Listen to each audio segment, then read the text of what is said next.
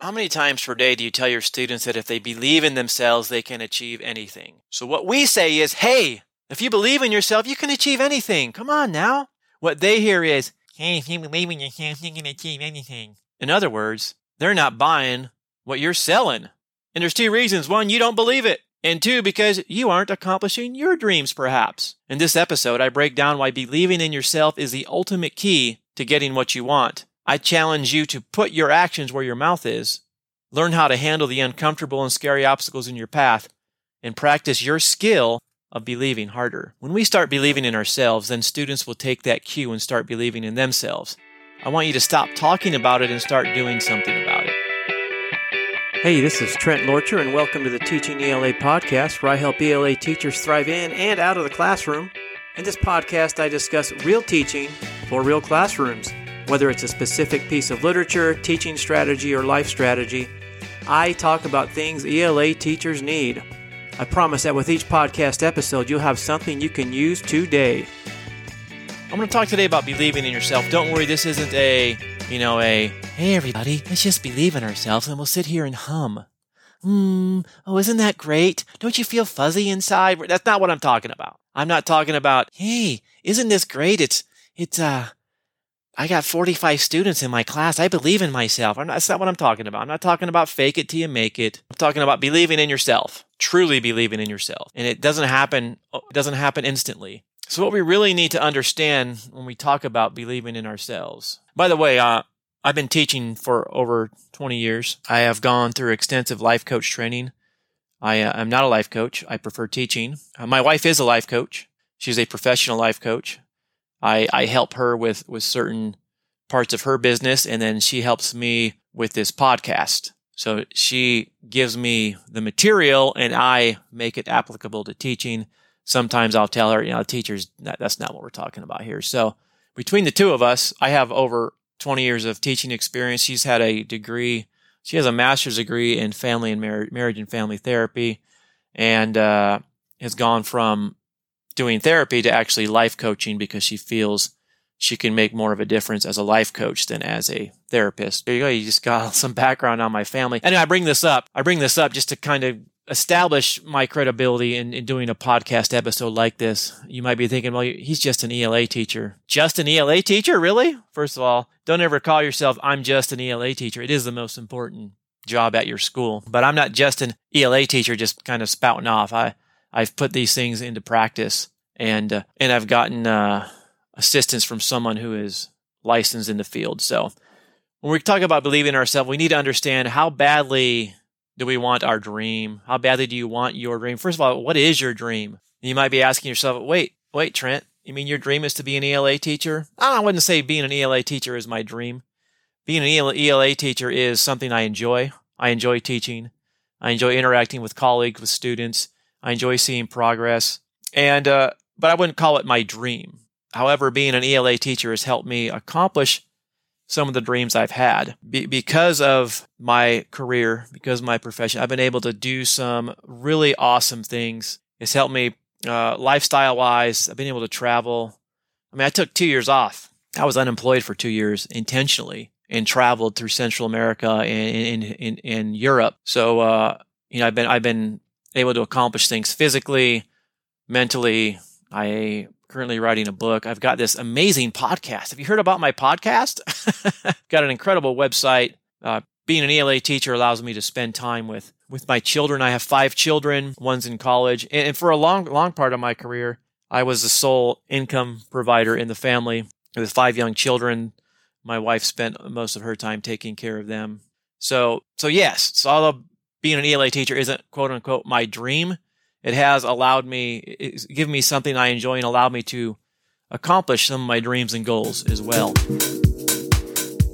How badly do you want your dream? How badly do you want to spend more time with your family? How badly do you want to travel? Maybe you don't want to teach anymore. Maybe you want to do what I do and quit for a couple years. I was done. I was burnt out. I took 2 years off, and it did wonders for my career, to be honest with you. Maybe you tell people how much you want your dream, or maybe you think about it all the time, but thinking about your dream and telling people about your dream isn't the same as believing you can have your dream. So what's the difference? The difference between wanting something and believing in yourself enough to get it is the action you take. So if you really believe in yourself, you're going to take the actions necessary to achieve the dream.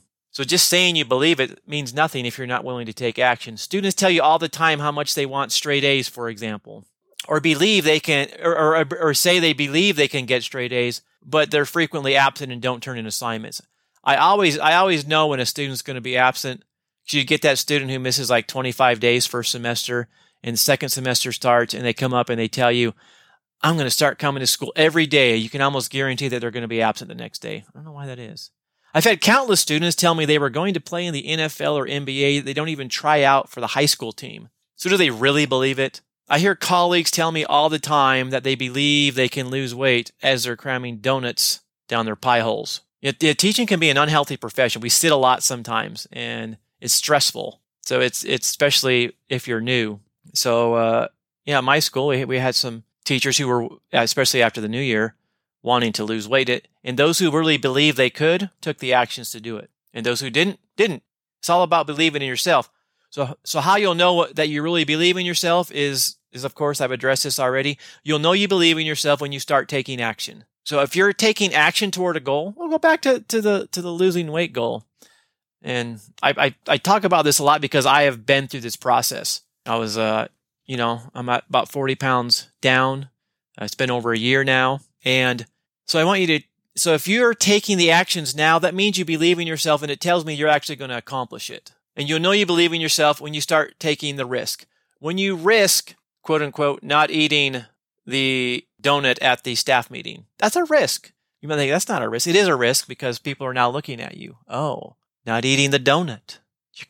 Even if it's not true, you might feel that way. Or you're taking a risk of, I'm passing up on something that's going to give me immediate reward. Immediate reward, the donut. You're taking that risk. You're giving that up, hoping for something better. Now, the risk could be financial. Perhaps you signed up for a Beachbody.com subscription. First 14 days are free, by the way. I highly recommend it. I am not a Beachbody consultant, but I have completed many of the programs, and they're outstanding. So it could be a financial risk you take. It could be time. It takes time. I recommend exercising, although if you really want to lose weight, you got to change eating habits. But it could be a time. It could be a social risk. Everyone's going out for ice cream. What do? I'll just eat my salad, right? I'm losing. This is a lose weight scenario. Let's say you want to start a business. Let's say you want to start a podcast. Let's talk about the podcast you're listening to right now. Thank you, by the way. When I launched this in 2021, I believed it would increase traffic to ELA Common Core LessonPlans.com, the greatest website ever created. I believed it would be successful and be downloaded by thousands of people weekly. I also realized it might take some time, so when I started, I would really need that belief. Now, if you take a look back into the show archives, and I highly recommend it because then you might find something of interest to you and you'll listen to it. You'll notice a drop-off in episodes beginning around December through April. That's because I really didn't believe I could be successful at it. Then something must have clicked because in April I got after it again. I took massive action. Now, will it lead to the success I want? I really don't know. I really don't know. But if I don't succeed, it won't be because I didn't believe, and it won't be because I didn't take action. I'm a big fan of taking massive action. What is a dream you'd like to achieve right now, and what massive action could you take to make sure you achieve it? All right, so I want you to think about a dream you have right now. What massive action could you take to achieve that dream? Maybe your dream is, again, start a business. Well, is there some massive action you could take? First month, maybe? Maybe it's spend an hour before school and an hour after school. Maybe it's getting up an hour early, whatever it is. What massive action could you take? Now, what if you take massive actions and you don't have results from your actions? Just being busy, just taking action, just going out there and doing things that have no chance of you being rejected or no chance of you winning is not believing, by the way. So massive action is necessary, but it's not enough. The massive action you take needs to involve some kind of risk. There needs to be a chance of you failing. There needs to be a chance of you winning. Your actions will need to be uncomfortable at times. They will require failing occasionally. They will require doing things you might be afraid of doing. Let's talk about obstacles because they will lead you to what your next strategy should be. So say you have this dream, you're taking action, and you're not sure what your next strategy should be. So again, think about your current goal. Any goal. It doesn't have to be a big thing. It could be a small goal. It could be a school-related goal. It could be you want students to improve test scores by 10%. It could be you want to save 10% of your You want to contribute more to your 401k or 403b or whatever they're called. So we're going to apply this in and out of the classroom. Think of obstacles as rungs on a ladder to achieve your goal. Let's say you have a goal to lose weight. What are you struggling with to achieve this goal? Chances are it has to do with what you eat. I'm just guessing. I know it from my own personal experience, from the personal experiences of others who I've helped lose weight, or I've failed to help lose weight. The reason they weren't achieving this goal is because it has something to do with eating. And if that's the obstacle you need to overcome, you have your next strategy. So deal with that obstacle. So whatever obstacle's there, deal with that obstacle. That's your next strategy. So perhaps, so look at that. Perhaps you get home from work and head straight to the peanut butter jar. Okay, I'm guilty of that. I still do that sometimes. So I get home from work, I head straight to the peanut butter jar. Anyone who's listened to any episodes knows how much I love peanut butter. So I head straight to the peanut butter jar. So I realize that the obstacle of eating uncontrollably is keeping me at a weight I don't want. So I've narrowed it down. I've gone from, okay, my eating habits are keeping me at a weight I don't want. Then I've gotten down to, well, I eat a lot when I get home from school is when I get home from work is when that transition, I head straight to the peanut butter jar. And I always tell myself, oh, I'll just have 1 tablespoon of peanut butter. Yeah, right.